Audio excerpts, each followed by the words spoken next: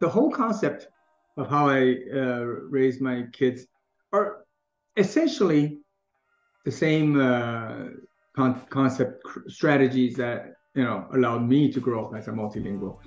Mhm. The key word here is environment, right? You want to create an optimal environment or infrastructure that allows them, that compels the kids to speak a specific language, rather than rather than making studying language like the main goal. It's Mm. to, like I mentioned earlier, the ultimate purpose is that person you're communicating with. And in order to communicate with that person, you need this language. Okay, so make an environment that's optimized for these type of choices, language choices. So in our family, I speak Mandarin with the kids. My father, my parents also live with us, so my father, who's Taiwanese, also speaks Mandarin with the kids. My wife is Japanese. My mother is Japanese. So both of them speak Japanese with the kids. We live in Quebec, go to school in French, Mm. right? And being in Canada, we turn on the TV, there's English. There's some friends here that are Anglophones.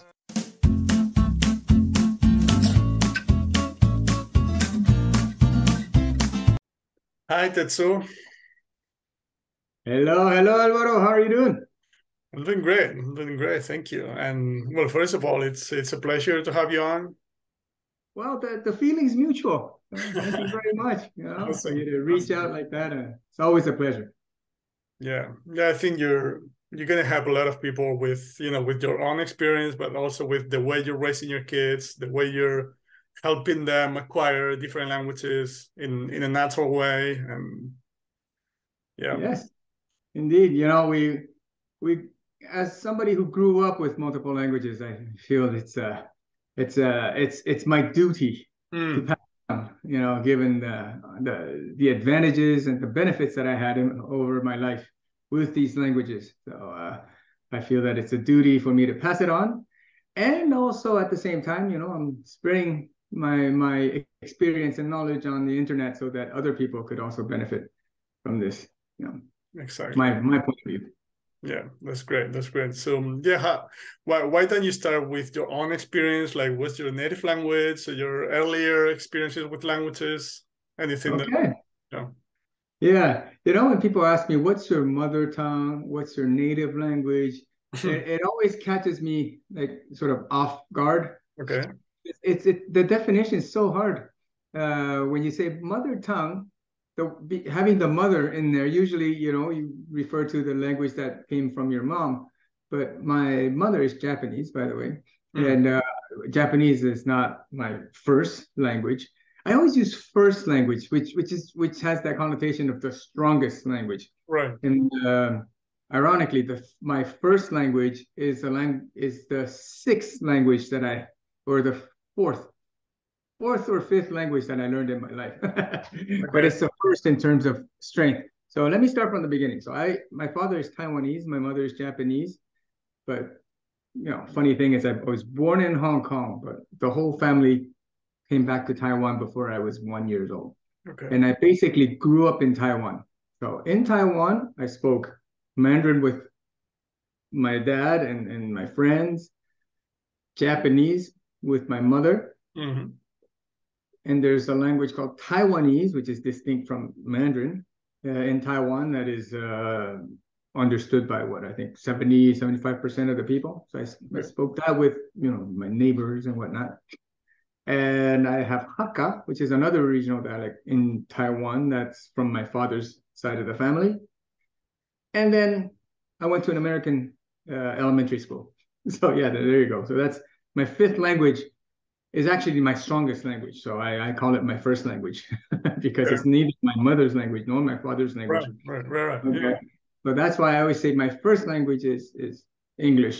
It's the language that I am strongest in and the one that Mhm. I usually think in. Right. All right. So those were the five. And then later on, after elementary school, I was sent to Canada, where I am now, and not just anywhere in Canada, but in Quebec. Okay, in the province of Quebec, where the official language is actually French. So out of the blue, I had to go to high school in French at 13, and I learned that up. And then, so that's what, my sixth. And then later on, through traveling and whatnot, I had some interest. I learned Spanish, which is, relatively accessible if you already know French.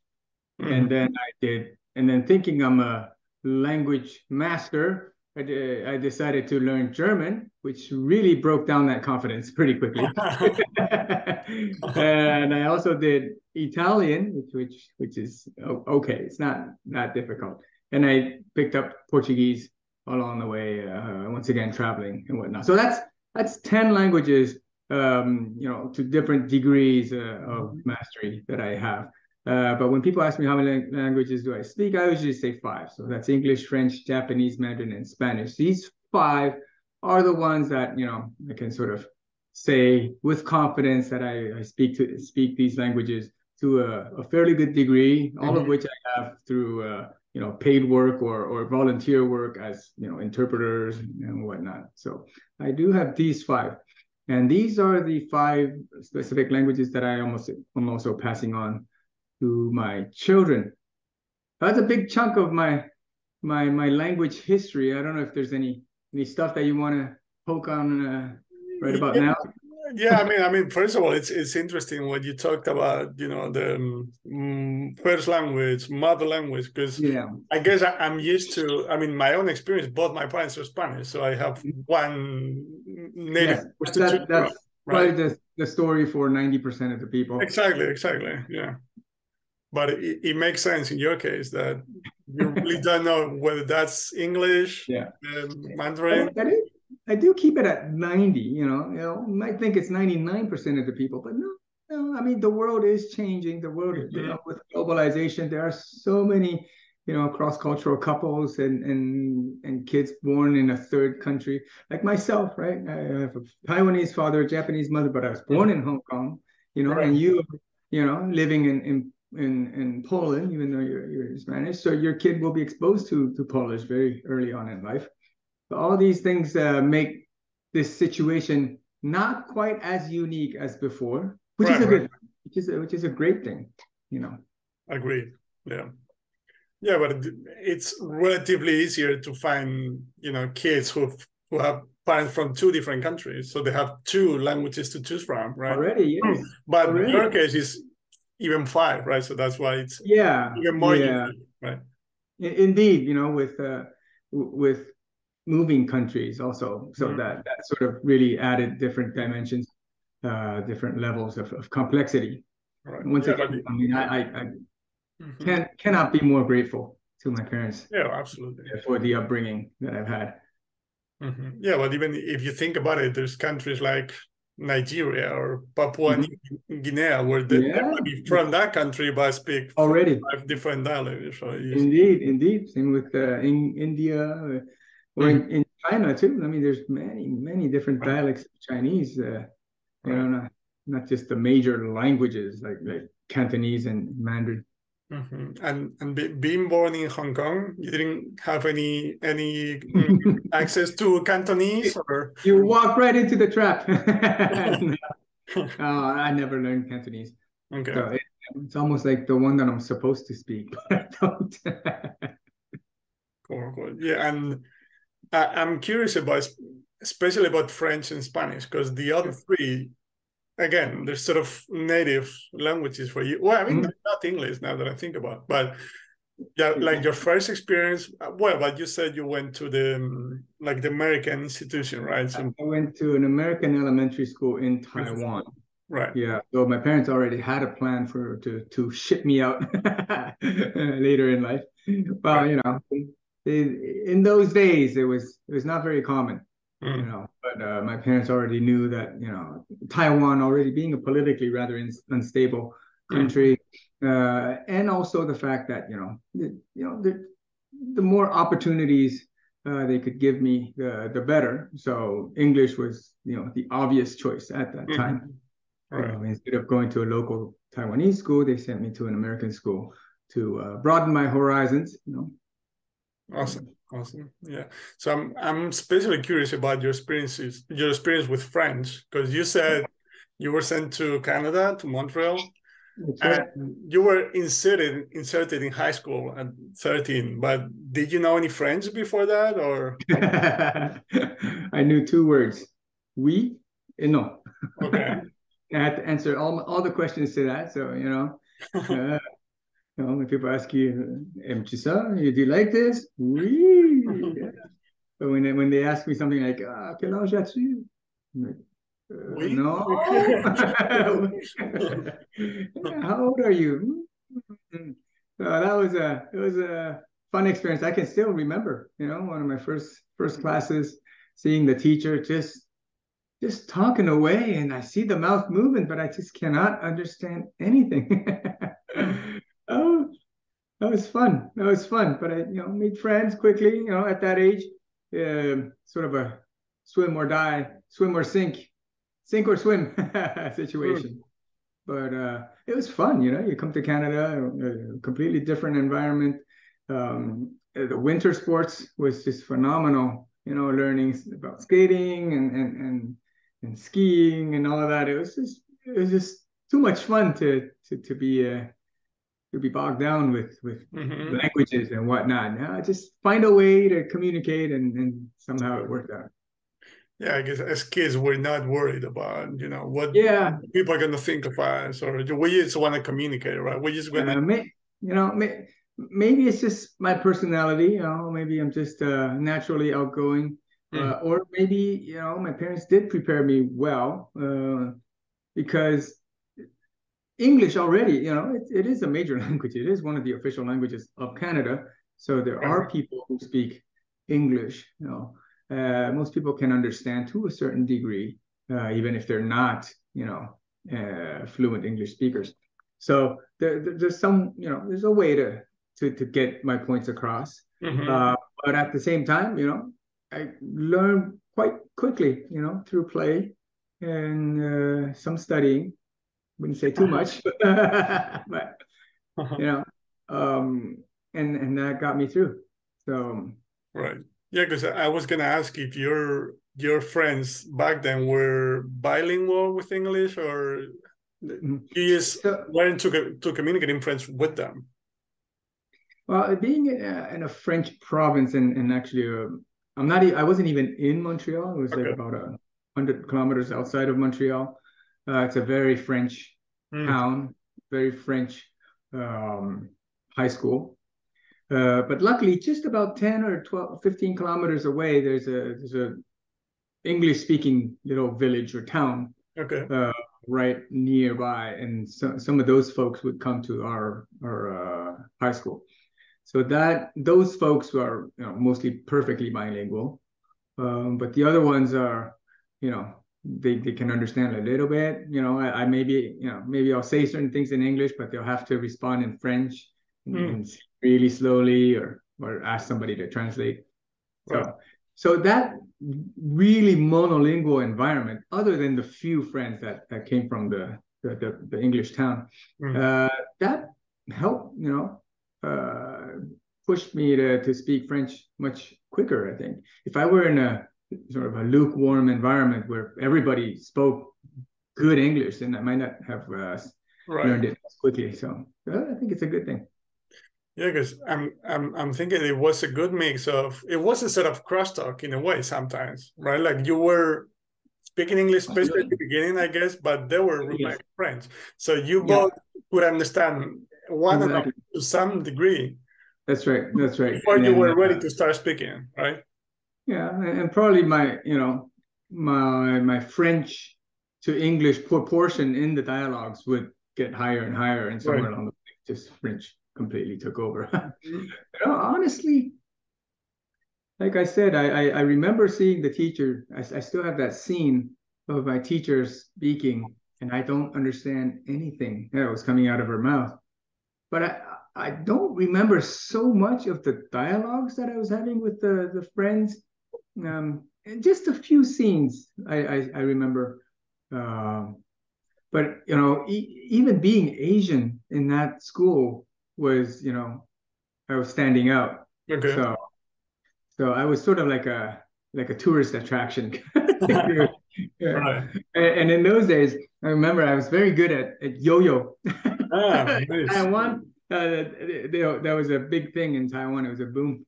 So I was really good at yo-yos, and I brought yo-yos, and I was like showing off, and doing all that stuff. Nice, nice. So people were calling yo-yo man. Now that I think about it. So it's these things that sort of, other than languages, having something in common with the friends, Mm.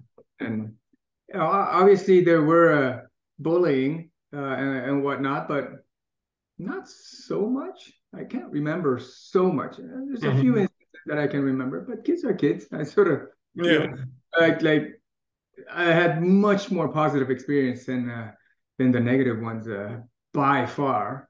So, or maybe I'm just very dull and I just didn't know. I don't know.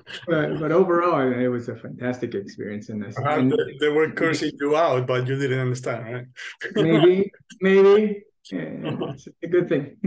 I mean, all these friends, we're all still connected on Facebook. We just had what was it, a 30-year reunion like Okay. last year, and Nice. wow, well, I'm getting old, but yeah, so that was fun, and that was high school. 5 years of high school. I mean, the system's a little different here. High school's 5 years rather than 6. Mm. And at the end of those 5 years, one of my best buddies from that school, he went to South America, to Ecuador, Mm. and he said, "Hey, come visit." Now he was there for 1 year exchange, and I was studying in Ottawa at that time. And he said, come visit, and planned a 2-week trip, and here I am thinking, since I'm going to Quito, well, why not learn some Spanish? And I picked up this travel book and I read a little bit before going. And I remember going there, understanding, a little bit, not too much, but enough to sort of hold a little conversation with like grandpa, grandma, kind But of thing. because of your friends? Yeah, mostly because verb conjugations and all those are, it's very similar in that sense, even though the verb itself is completely different. Like manger would be comer, which Mhm. is completely different. But otherwise, fantastico is fantastic, Yeah. So it works out to a certain degree. Mm. And there was much more, obviously, much more listening than speaking. Right. Other than in my dreams, I remember one day I was speaking perfect Spanish in my dream. Mm. Once I woke up, I couldn't speak anything, but Yeah. We all do, yeah. yeah. But all that I was there for 2 weeks. I was able to communicate to a certain degree, but it's after I came back to Canada that I remember I just sort of felt like the Spanish growing in me. I came back and I joined the student, the Spanish Student Association, some things in at Ottawa University. Made some friends from Venezuela. Uh, those friends, well, wonder how they're doing. We're always together now, always drinking and partying, and they're supposedly there to learn English, but there's much more Spanish going on. And my Spanish just improved leaps and bounds in those first months after coming back. So it's that immersion that I was able to get 24/7 in those 2 weeks in Ecuador, and coming back and then throwing myself in that artificial immersion Yeah. situation that I've created for myself. Being best buddies with these guys uh, from Venezuela, and just all the time we were going out and just Mm. having fun and using the little Spanish that I had, making that grow and grow and grow. And I was in Ottawa U for 1 year, but at the end of that year, I felt I was fluent, and it just continued like that. And before you know it, I was getting some. I would always be jumping into situations where I could use my Spanish, and even at these conferences and Congress, where they need interpreters. Mm. If it's like Quebec City, I was in Quebec City for 5 years. you're not going to find so many, Spanish, English, or Spanish, French, or Spanish, Japanese interpreters.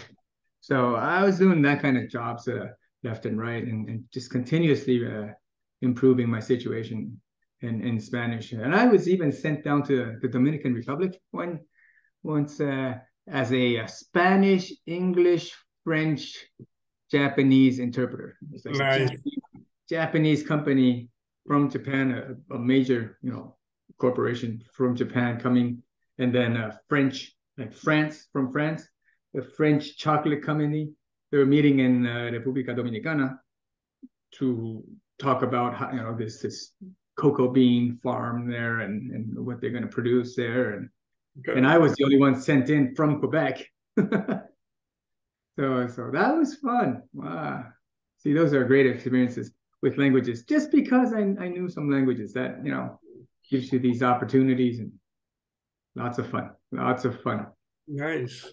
Yeah, I'm thinking like you seem to be pretty relaxed person, a pretty, I mean, easygoing, but also bold in terms of, because sometimes I see people like when you talked about going to Ecuador, not really worrying. I mean, correct me if I'm wrong, but because a lot of people when they when they get to a country in which the language they're trying to learn is spoken, they're afraid at the beginning, they're not sure of themselves, they're shy, you know what I mean? So you seem like that wasn't a problem at all.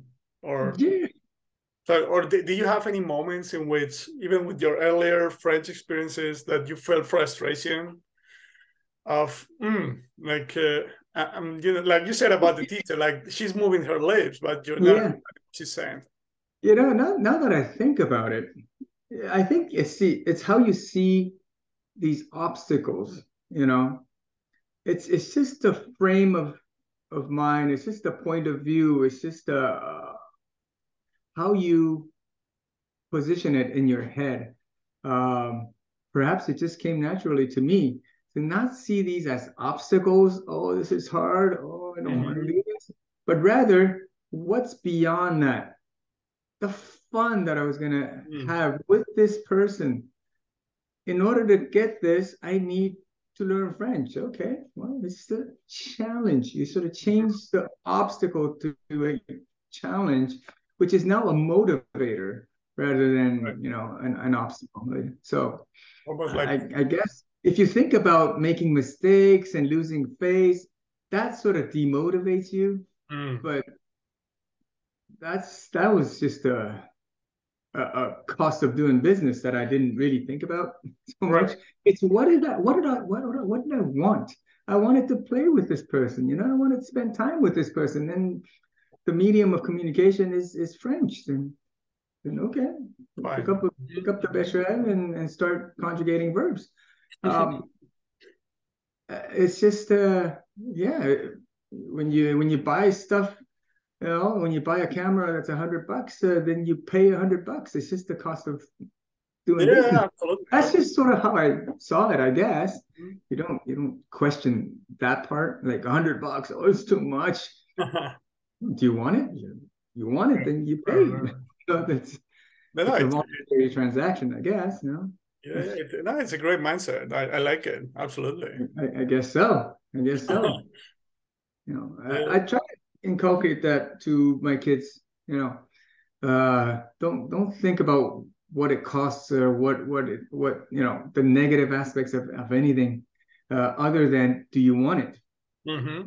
Now, do you want it? If you don't want it, if you don't like it, okay, fine. But if you want it, don't take all the other stuff as excuses. You're going to be unhappy. If you want it, find a way.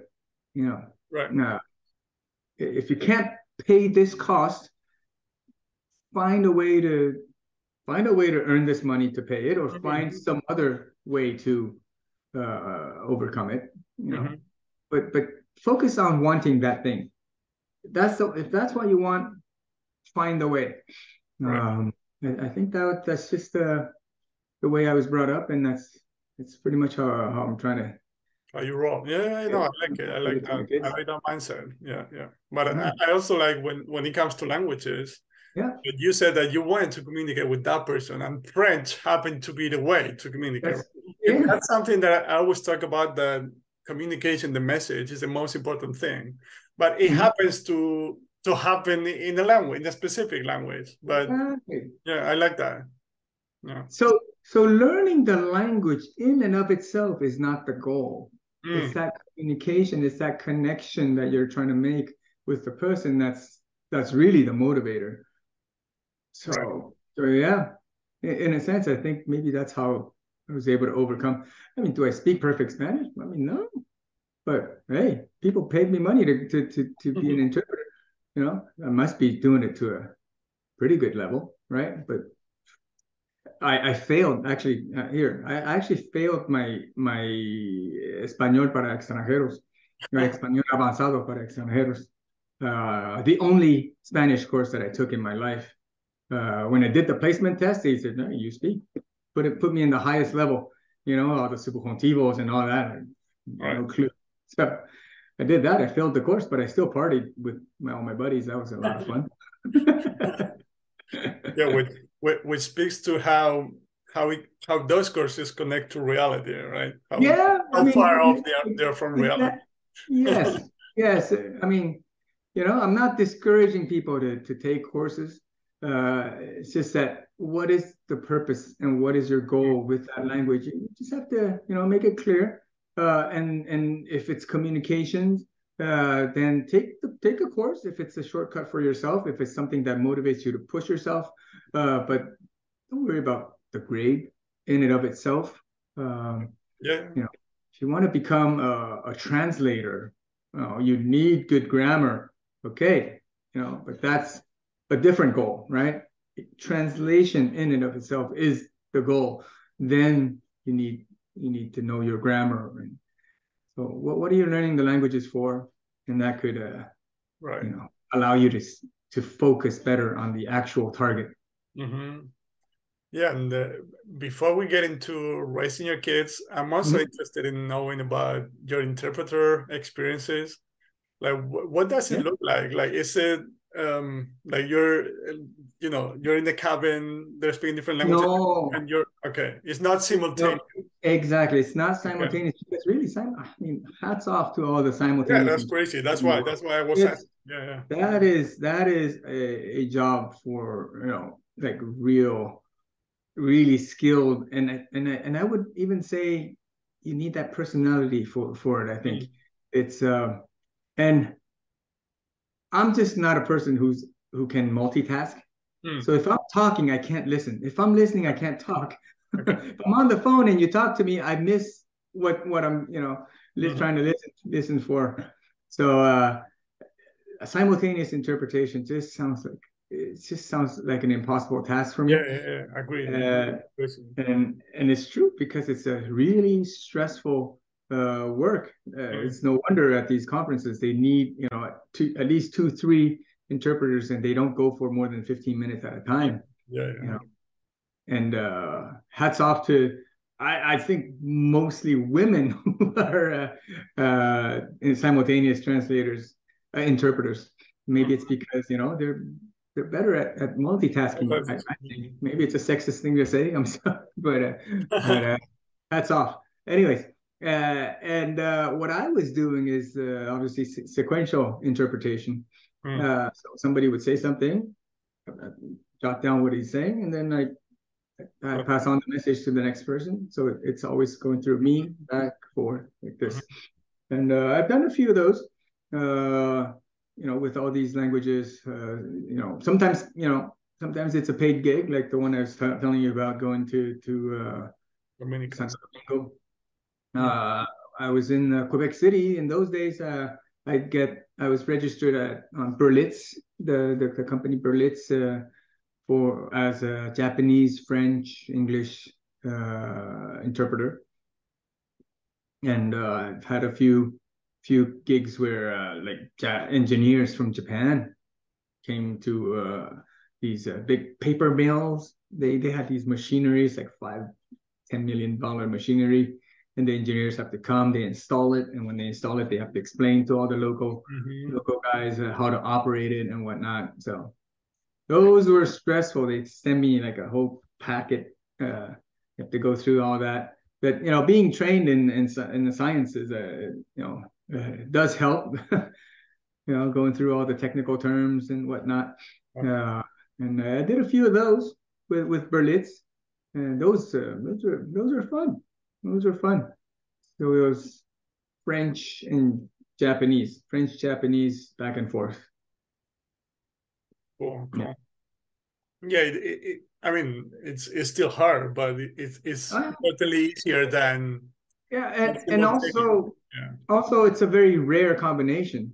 So Japanese, French. I mean, I don't have any certification per se as an interpreter. But who else are you gonna find in Quebec City? Yeah. So that was that was great. The same engineers came back a few years after for as a follow up, and they called on me again, specifically for that job, and so that was good. And it shows that what I was doing was satisfactory to them. Yeah, exactly. To both sides, right? They were satisfied with your work. So, but all my respect to interpreters and translators. It's just not a job that I can do for extended periods of time. These gigs that I was doing while I was a student, it helps. It's like paid $100 an hour. It's way more than what a student can earn, or any entry level job. Scarcity, I guess, right? Yes. But scarcity also meant that I wasn't doing it every weekend. It's just I have one contract every few months, so it's not what gets me the millions of dollars. And also I wouldn't want to work even at that price.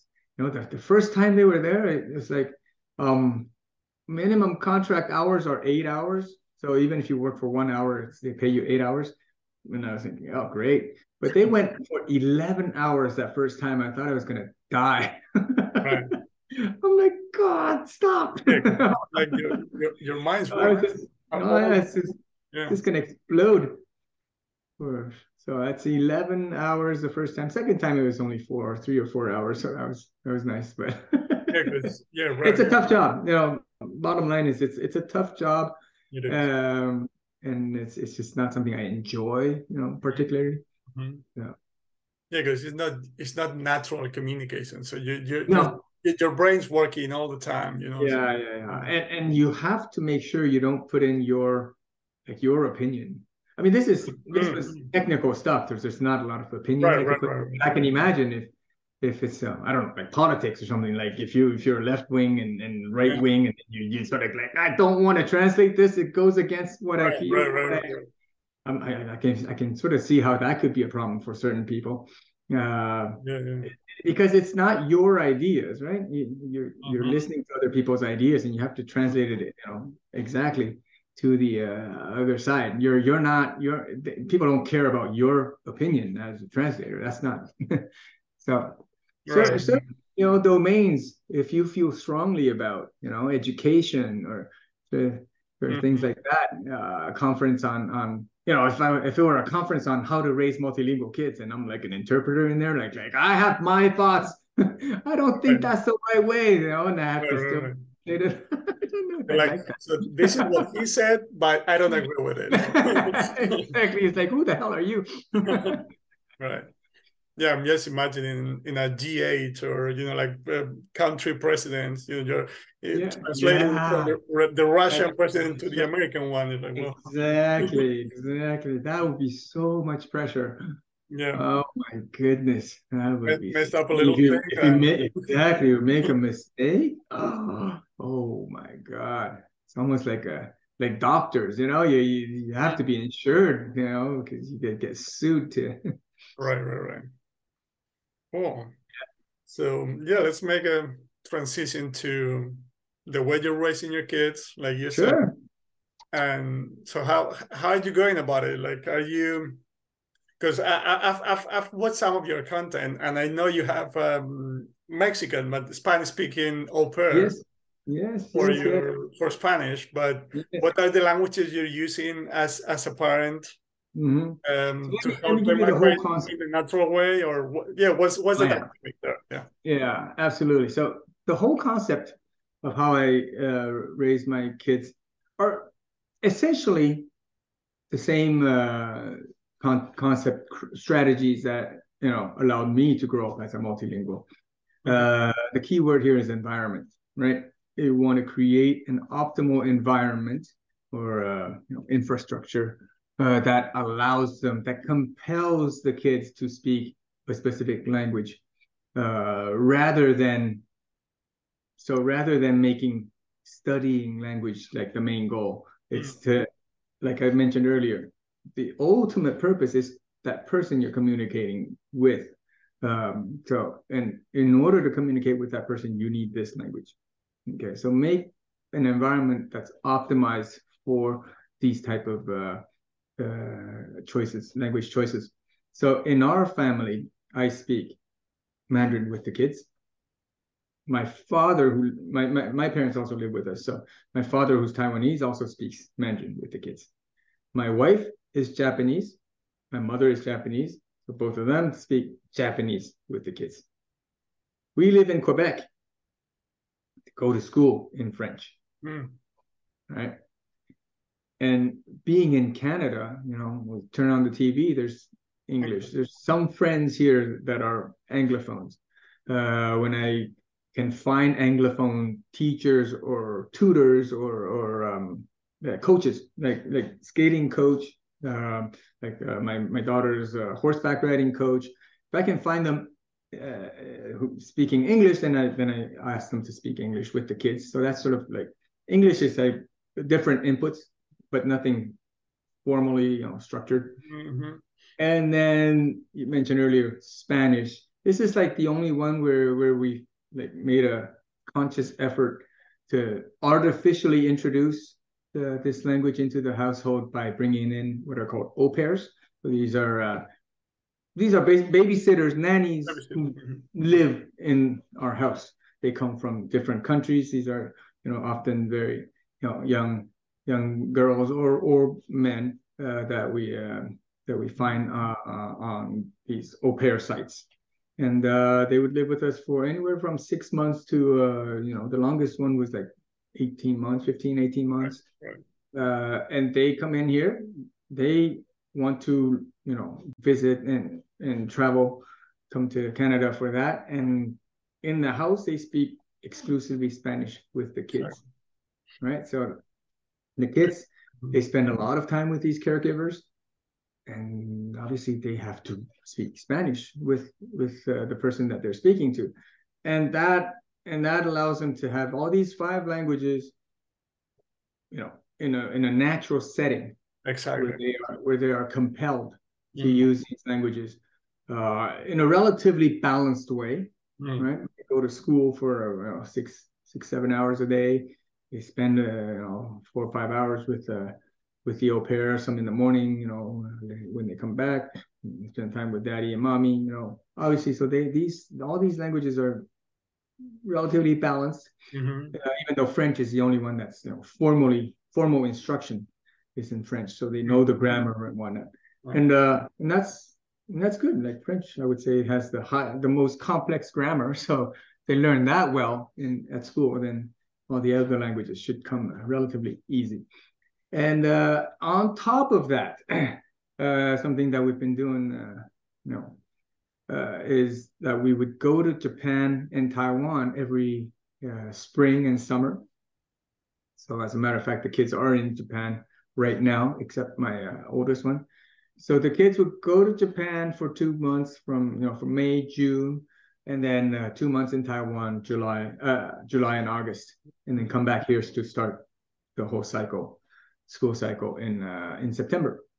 So that's just a little way for them to really be immersed in that language 24/7 and use it with everybody that they encounter, and the culture as well, right? Yeah, and obviously the culture, and also finding their roots, meeting family members, all that together, It's something we've been doing.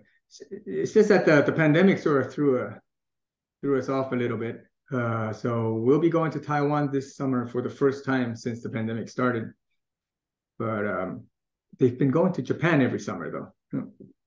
So they still went to Japan, and they go to Japan, they go to the local school.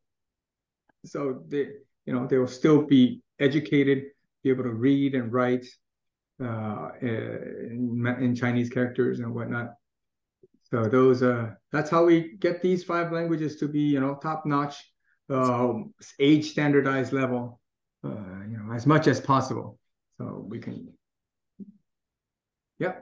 Yeah, that's awesome. That's awesome. Because yeah, I was thinking that even with Spanish, which is the only one that was, like you said, artificially introduced, but it's still a natural way to go about it. It is. That's right. The key to me. Yeah. Exactly. When we have our au pairs come, we do ask them to, bring some books. We'll pay them to buy some local books that they think are good for the kids at their age, and we'll get them to read a little bit with the au pair, so they can still read. And especially since they can read French. I mean, the basic concept of reading is still the same. And they can and they can conjugate the verbs, not because they've went through the conjugation, but because they read. They do a lot of reading, and this is basic comprehensible input, right? I mean, I think you like Stephen Krashen, so that's how they learn grammar, not studying grammar, but through lots of reading and interaction and actually speaking and watching. Sometimes they watch YouTube, and if it comes up in Spanish, then so be it. They'll watch it in Spanish with the au pair. Exactly. Yeah. And I'm also curious, like the first time you brought in a babysitter and au pair. Yep. Because was that your kid's first experience with or first contact with Spanish, or did you use Yes. So if I explain a little bit about my where I've lived. So I grew up in Taiwan. I came to Canada, went through high school, university, and also graduate studies. It's after I finished my doctorate, I went to Japan to live and work in Japan. And that's where I met my wife, and I was there for about 10 years. And I had my first 2 children in Japan. So, and then after all that, I came back to Canada in 2015 with the wife and the kids. And that's when we started this au pair thing. So my oldest was 3, and my younger one at that time was 18 months. So I don't know if my son still remembers the first time he met. I don't think so. I mean, at 3, it's hard to remember everything that happened at 3. So for all intents and purposes, it's as if there was just a natural exposure to Spanish from basically as far as I can remember. And that was also the same time that he started French. Like, he came back to Canada. Yeah. So they don't, for all they know, they've had a Spanish babysitter throughout their life, for as far as they can remember. Especially for the other 3. Like, my daughter was only 18 months at that time, and then my 2 other kids, since birth, that they have a caregiver who always spoke Spanish to them. So that's just the reality in life. It's just it's like air, right? It's just how it is. They don't question it. Yeah, I'm mostly curious about that first experience that you were mentioning was when you brought in the first babysitter, Spanish speaking babysitter, that your oldest son was 3. And obviously he wasn't worried about anything. We just taking it in, right? But when he tried to reply, did he use Japanese with her, or how was that? That's what I'm interested in. You know what I mean? Okay, yeah. My son was 3, but he went to an American English speaking daycare in Taiwan. I'm sort of jumping a little bit here and there and skipping some details, but when I had my first son, We were in Japan.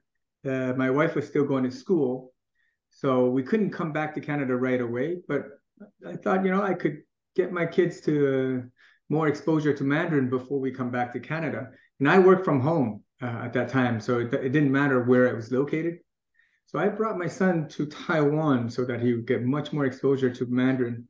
And at the same time, I sent him to an English speaking daycare in Taiwan, so he would have English input and Mandarin input at the same time. And so when we came back to Canada and we had the Spanish speaking au pair, at first he was answering in English, since that's the only thing he knew that was in common with something that she would understand to a certain degree. But that didn't last very long. I have a video on my channel actually of him, I think about 1 week into the au pair experience, and she was getting him to count, uno, dos, tres, cuatro. Yeah. And then he was otra vez.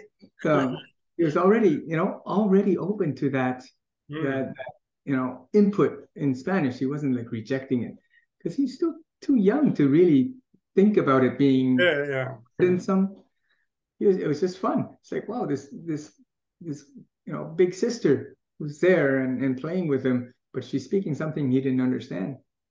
But so what, and then we go to daycare and then there's a French and another thing that he didn't understand. So and oftentimes from the daycare, they would say, oh, you should speak French at home because he doesn't speak and he doesn't understand us. It's okay. Yeah. Thanks. I understand your concerns and thank you very much. But this is what we have the 5 languages, and it's okay. Don't worry, he will catch up. And if he gets bad grades, I mean, at daycare you don't have any grades, but even if he gets bad grades, fine. No, we're not focused on grades. When we go to Japan, I tell the teachers, we're not like so focused on grades right yet.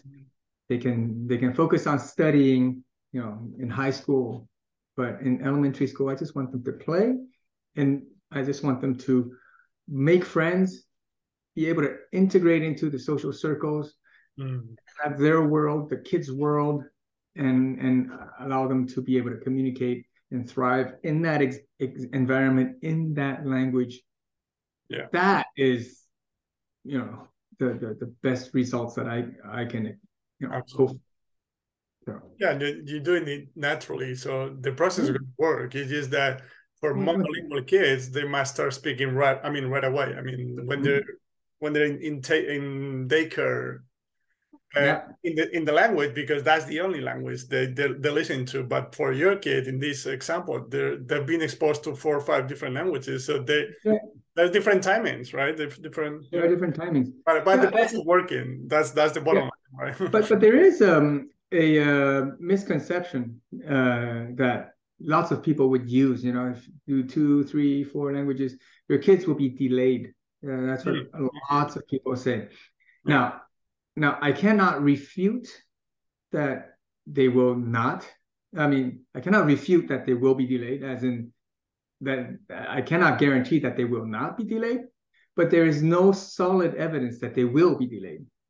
Okay, so the studies do not show that they will be delayed.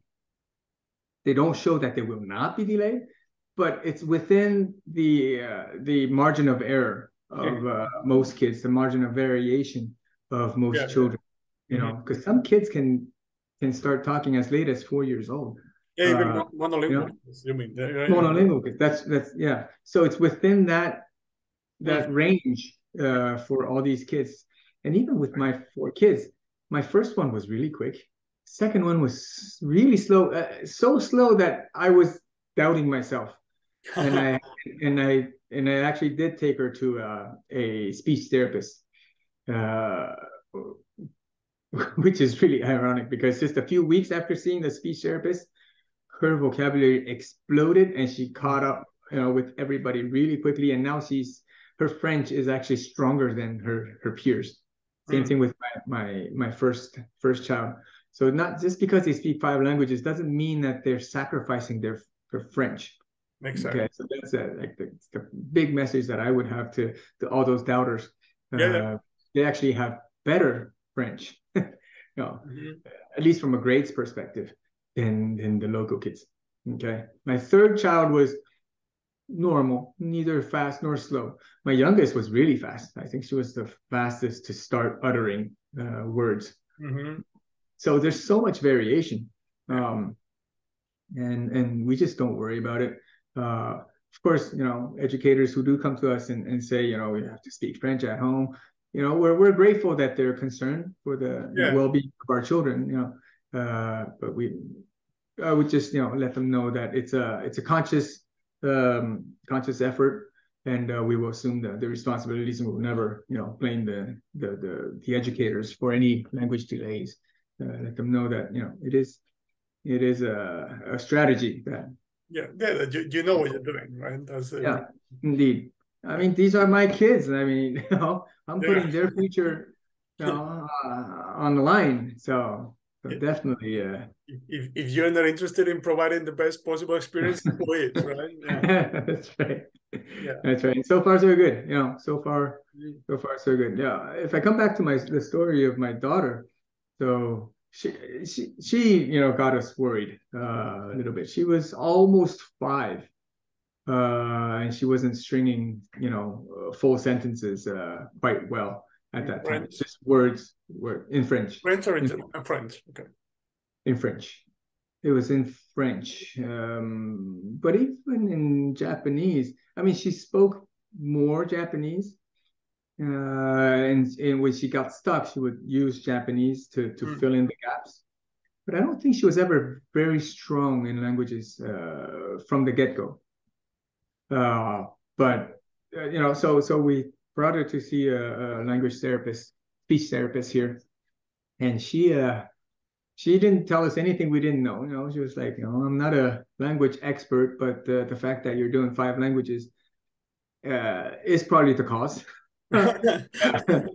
Oh, really?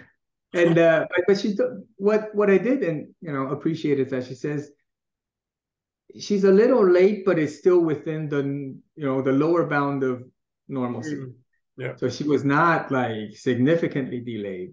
So she said, let's watch and see for a little bit to see if she won't catch up naturally. Which is exactly what happened. I mean, it's almost as if it was planned. Like 2-3 weeks after, you could literally see her vocabulary explode. I don't know why. I mean, I don't know what the trigger is, or it's just a natural, event that came. But it was really clear that from a specific point, suddenly her vocabulary exploded. I don't think I've seen that with the other kids. It's always like really gradually. Like over time, you sort of, you don't realize it's like seeing your kids grow up. You don't see them like grow up significantly from overnight. But with her languages, with her vocabulary, that it was quite striking. So that's the only case of my 4 kids that I could say that it was a delay. But even then, it's just within the normal range. She was the slowest, but now she's got fantastic grades, and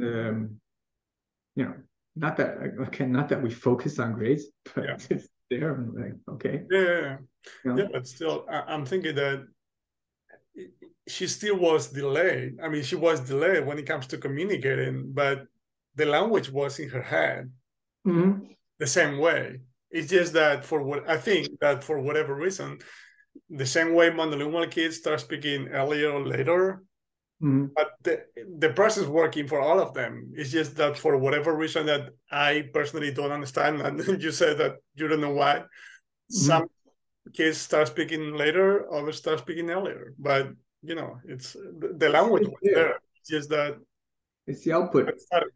Yeah, it's the extraction of the abstract concepts, extract it out and being able to express it.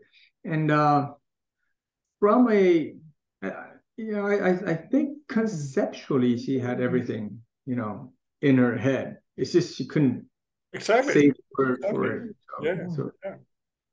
yeah. Yeah. Like I always talk about the fact that we can always understand way more than we can say in Indeed. any language we're learning, right? It's just the way the process works. It doesn't mean the process is not working. It's just what it is. Yeah, that's why it's so important. That's why I believe in the Krashen hypothesis so much. Like it's the understanding that comes before anything. You Exactly. need to be able to understand. You need to first understand, then be able to retain, and then finally be able to output. I mean, if you can't understand, I mean, the downstream processes cannot work. Yeah, So it's nice. yeah, indeed, indeed. So so the kids are now 10, 9. My oldest is almost 11. Wow, my goodness. Yeah, pretty soon. So 10, 9, 6, and 3. So so far so good. Growing up very quickly. That's the only sad part. But the bottom line is it's working for all of them. It is. It is. I They're can say at least more than 10 years, it's been working. And one thing, uh, here's one thing, if anybody wants to have one message, I think, about language learning is that it's not about language learning. uh, it's about creating that bond, that trusting relationship with the person that you're speaking to, or in this case with kids. I hear so many parents come to me with my kids refuse to speak the target language, things like that. It's a huge headache, and I've always, I knew that this is a big problem before I had kids, so I wanted to make absolutely sure that we don't have to go down that path. It's much easier to prevent than to fix. So my oldest is now going on 11 years old, and we've never had an issue with all 4 kids about refusing to speak. It's just never come up. And I think it's really because we have a very strong communication, trusting relationship. We make that a priority. So much that I actually, every few weeks I schedule a period of time where I just sit them down, like one by one. We call it the 1-1 session. Sit them down. Since they're 8 years old. Okay, so my oldest and my second one does this every few weeks. We sit down. We talk about everything and nothing, anything at the same time. Just how was it at school? What do you want to be later in life? How was the hockey game? How's the horseback riding going? Any troubles here or there? Is there bullying at school? And that's like a moment where we just talk peacefully. It's not like a moment where they did something wrong and we're like on their case. In fact, we don't have a lot of those situations specifically because we have a separate time sort of for that. So if we have to scold them for something, it'll be very quick. But later, when we're all emotionally very stable, we sit down and we talk. The other day that thing happened. This is why we think it's dangerous for you to do this or that, or this is why we think you should do this, or this is why. And it's also a time for us as parents to sort of bring it down to their level and also expose sort of our thoughts as human beings. We have our weaknesses. If we have anything we need to apologize for, that's when we do it. And like I said, it's really that moment where we create that bond. We create this situation where communication is the main objective over this, whether it's 5 minutes or 30 minutes. It depends. This is a lot of time where we talk about values in life. Hard work or schooling, education, finance, boys and girls. Nice. It's something that we've been doing for now, about 2 years, and hopefully it'll be something that's for the long run. and even when they're adults, at school, young adults, the problems change, but there's still going to be problems. Oh yeah. And we're always going to be older than them, with more experience, and hopefully they will look to us as for guidance. But in order for them to come to us, they need to respect us. In order to respect us, it's not through authority, but it's through trust and through showing them, how much we care about them. Exactly. Sometimes just saying it doesn't cut it. So yeah, you gotta show them.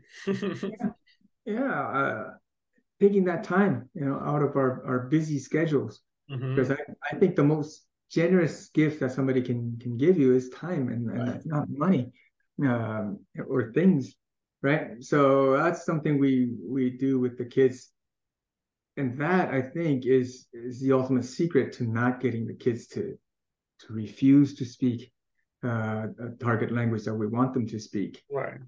Other than the natural, environment optimizing strategies that we put in. If they don't want to speak a language, they can just go off and speak another language and refuse to speak the language that we're using. If they want to rebel, that's one of the quickest way that they can do it. But so far so good. And I think our whole project, our sort of formal way of creating this environment and formal training period, let's just say, for our kids is minimum 10 years, ideally 12 years. So that's, so my son is going on 11 now. So he's already crossed the minimum line. If today, if tomorrow we stop all of this, if he decides he's not going to speak Mandarin with me anymore, we would still have achieved our goals. And I think Mandarin, he's at such a level that I don't think he will ever forget Mandarin. It's like integrated into his DNA now. It's here, yeah. Yeah, it's not like if he stopped at 6 or even 7, then there's a risk of it fading away. But I left Taiwan when I was 13, and I did not speak Mandarin until I was 29 when I went back to Japan. But it was there, at the 13-year-old level, but it was there.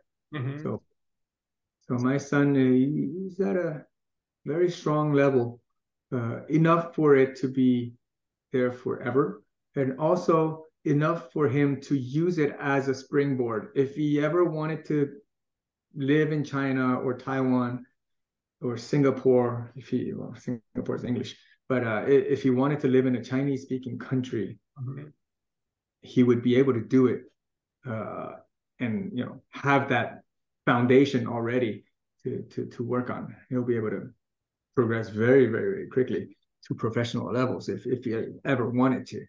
So that's enough. That's enough. Maybe he'll never go to a Chinese-speaking country, right? But he's got enough Chinese in him that whatever he pursues as a career, later in life, he's got enough for him to be able to communicate with Chinese counterparts, and be able to make good relationships with clients, and or friend clients, whatnot. So it's enough. We've achieved our objectives from that perspective. Right. Yeah, so you've done that for him, and then it's on him to decide whether. Exactly. It's there. That tool will be with them forever. I think we've gotten to that level. All right. So yeah, I talk about this a lot with parents. It's that relationship. That's the first thing.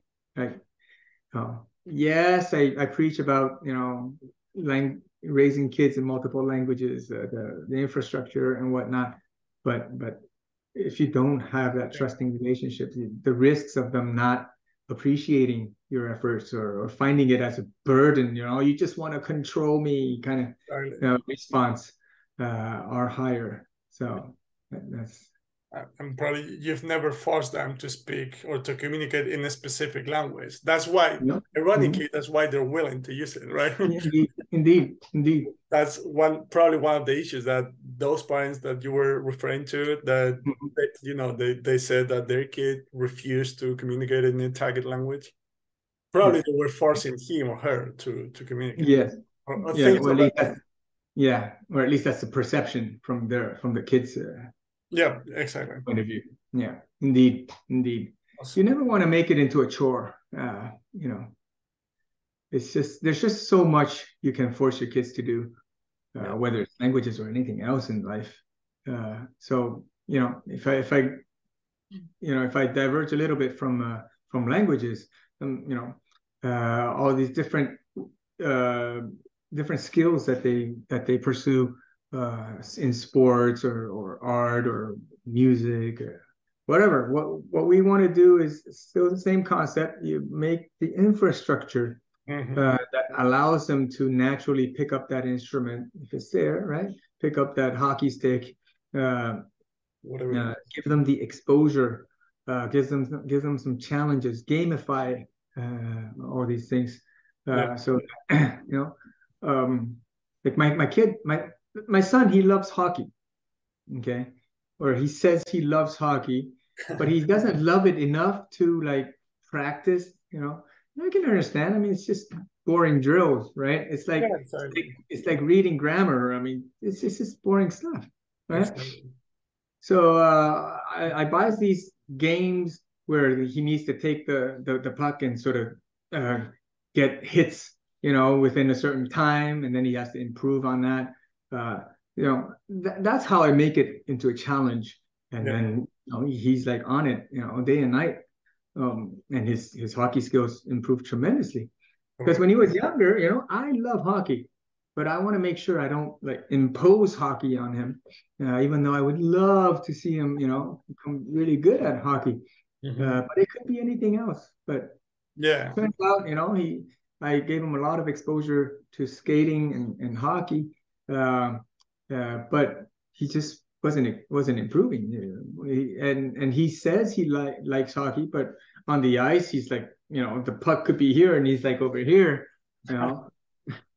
And I asked him, do you really want to play? It's like, yes. I said, if you don't want to, we can do something else. Don't do it for daddy, Yeah. And I just wanted to make really sure that was the case. But I see that, it's not really hockey. It wasn't, hockey per se. That was the fun part. It was that social aspect of hockey. We're in the room where they're changing and it's just playing around and goofing around. Right. That's what he loves, that camaraderie in the dressing room. So it's always that part that he loves. So I just let him play. But since last year, or about a year and a half ago, suddenly now I see that his motivation has really boosted a lot. But in the meantime, all his friends like sort of surpassed him. So, his like development was kind of like this, and his friends were like this, and his friends sort of just surpassed him like in the past 3-4 years, like just one after another. He used to be like super strong because he's a very good skater. It's just that when you give him a puck, it just drops at zero. But recently he's really like motivated in the games and whatnot. But unfortunately, he sees that he's not making the strong teams because he doesn't have those skills. And I can tell him, if you want to make the big teams, if you want to, follow your friends into the big teams, you got to practice. But he still doesn't really do it. But recently, I found these different games and stuff that he could do, and I buy this and put it there. That gets him going, Now, is that good? Is that bad?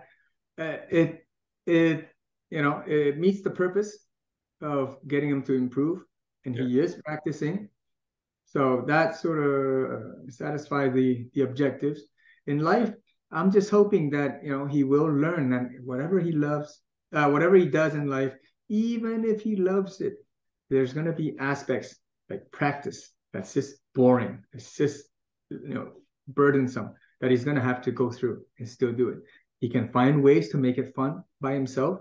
Hopefully this will be a case study where he's got to be creative, but he's going to have to get that job done in order to enjoy the glorious part. Like you see these professional players, but you don't see all the hard work behind the scenes. I don't expect them to become a professional hockey player. That's definitely not the goal. But in whatever they want to pursue in life, they're gonna have to do some yucky stuff in order to attain that fun, the final objective. That's what I'm hoping. You can't just do what you love. You can't just do that. There's nothing in the world that is only going to be fun. Like, so hopefully it's finding the balance. No, I'm not going to tell them become a doctor, become a lawyer, become this or that, but I'm going to help them think like through these one-on-one sessions on how to think about career, how to find something that is meaningful, that they will love, that they will be able to do for the rest of their life. But even that fun thing will be associated with lots of yucky stuff that it's going to have to do, right? So you cannot just have the fun and not the yucky.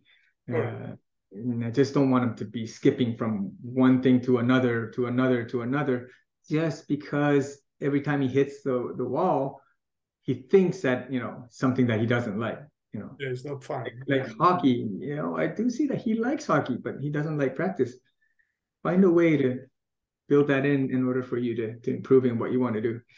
So there's an example of something that's not language related, but in a way sort of in the same concept. It's developing a skill by creating a good environment and pushing and achieving high levels naturally. Compel yourself to be able to do it. Yeah, but it can be used for languages, so it's absolutely a great mindset overall. So that's always welcome, It's simple. I always say the concepts that we use are very simple. Simple doesn't mean it's easy. Okay, and implementation in and of itself, you can make it as hard as as your context requires.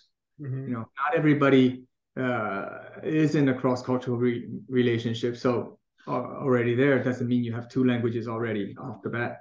Not everybody's living in a different country. Not everybody's exactly. Not everybody have the same financial resources or the time resources. So it's different, but not everybody's aiming for 5 languages. Not everybody's aiming for native level speech. So before you start on this journey, you have to make sure that you know what the objectives are and what the costs are, and whether you're ready to pay that price for this. Or perhaps maybe you just want this and you can, pay it at a lower price. That's possible, right? You can't pay this and get this. That's just, doesn't work out. You can't get a Lamborghini at the cost of a Honda. It's just not going to work, right? Exactly. And maybe all you need is a Honda. Who knows, right? So clarify that part first. That'll make your expectations and the results concord at the end. Good point. It can be applied to languages. Good point. Yeah. Absolutely. Okay. So well. Thank you very much for your awesome experiences. That was quick. An hour and 20 minutes already. I think that's gonna help a lot of people. It's I like your relaxing way of going about life in general, but and I can talk forever because it's a simple concept. The specifics are in the details. I mean, obviously, but the concept, the global concept, is very simple. It is. Supply whatever we need to execute. Okay, so thank you so much. Feels like I've been talking to a good friend for a long time and sort of getting things off my chest. My pleasure. And I'll leave the link to your project in case people want to watch some of your videos. Absolutely. All my social media is at Ask Tetsu. So ask away, Instagram, Facebook, YouTube. all those are at Ask Tetsu. Perfect. All right. So thank you very much again, and yeah, Thank you. Thank you for being a great host. Bye-bye. Thank you. Appreciate it. Good luck. Thanks so much for watching this interview. I hope you enjoyed it. I hope it was helpful for you. And if you want to know more about language learning, language acquisition, like, you know, what's the best way to learn a language, ideas for language learning, the best resources at different levels, here you can find the whole playlist with all the interviews I've done so far with different researchers, teachers, polyglots, and so on. And finally, right here, you smash this guy right in the face to subscribe to my channel. I really appreciate it, and I'll see you in the next one. Bye-bye.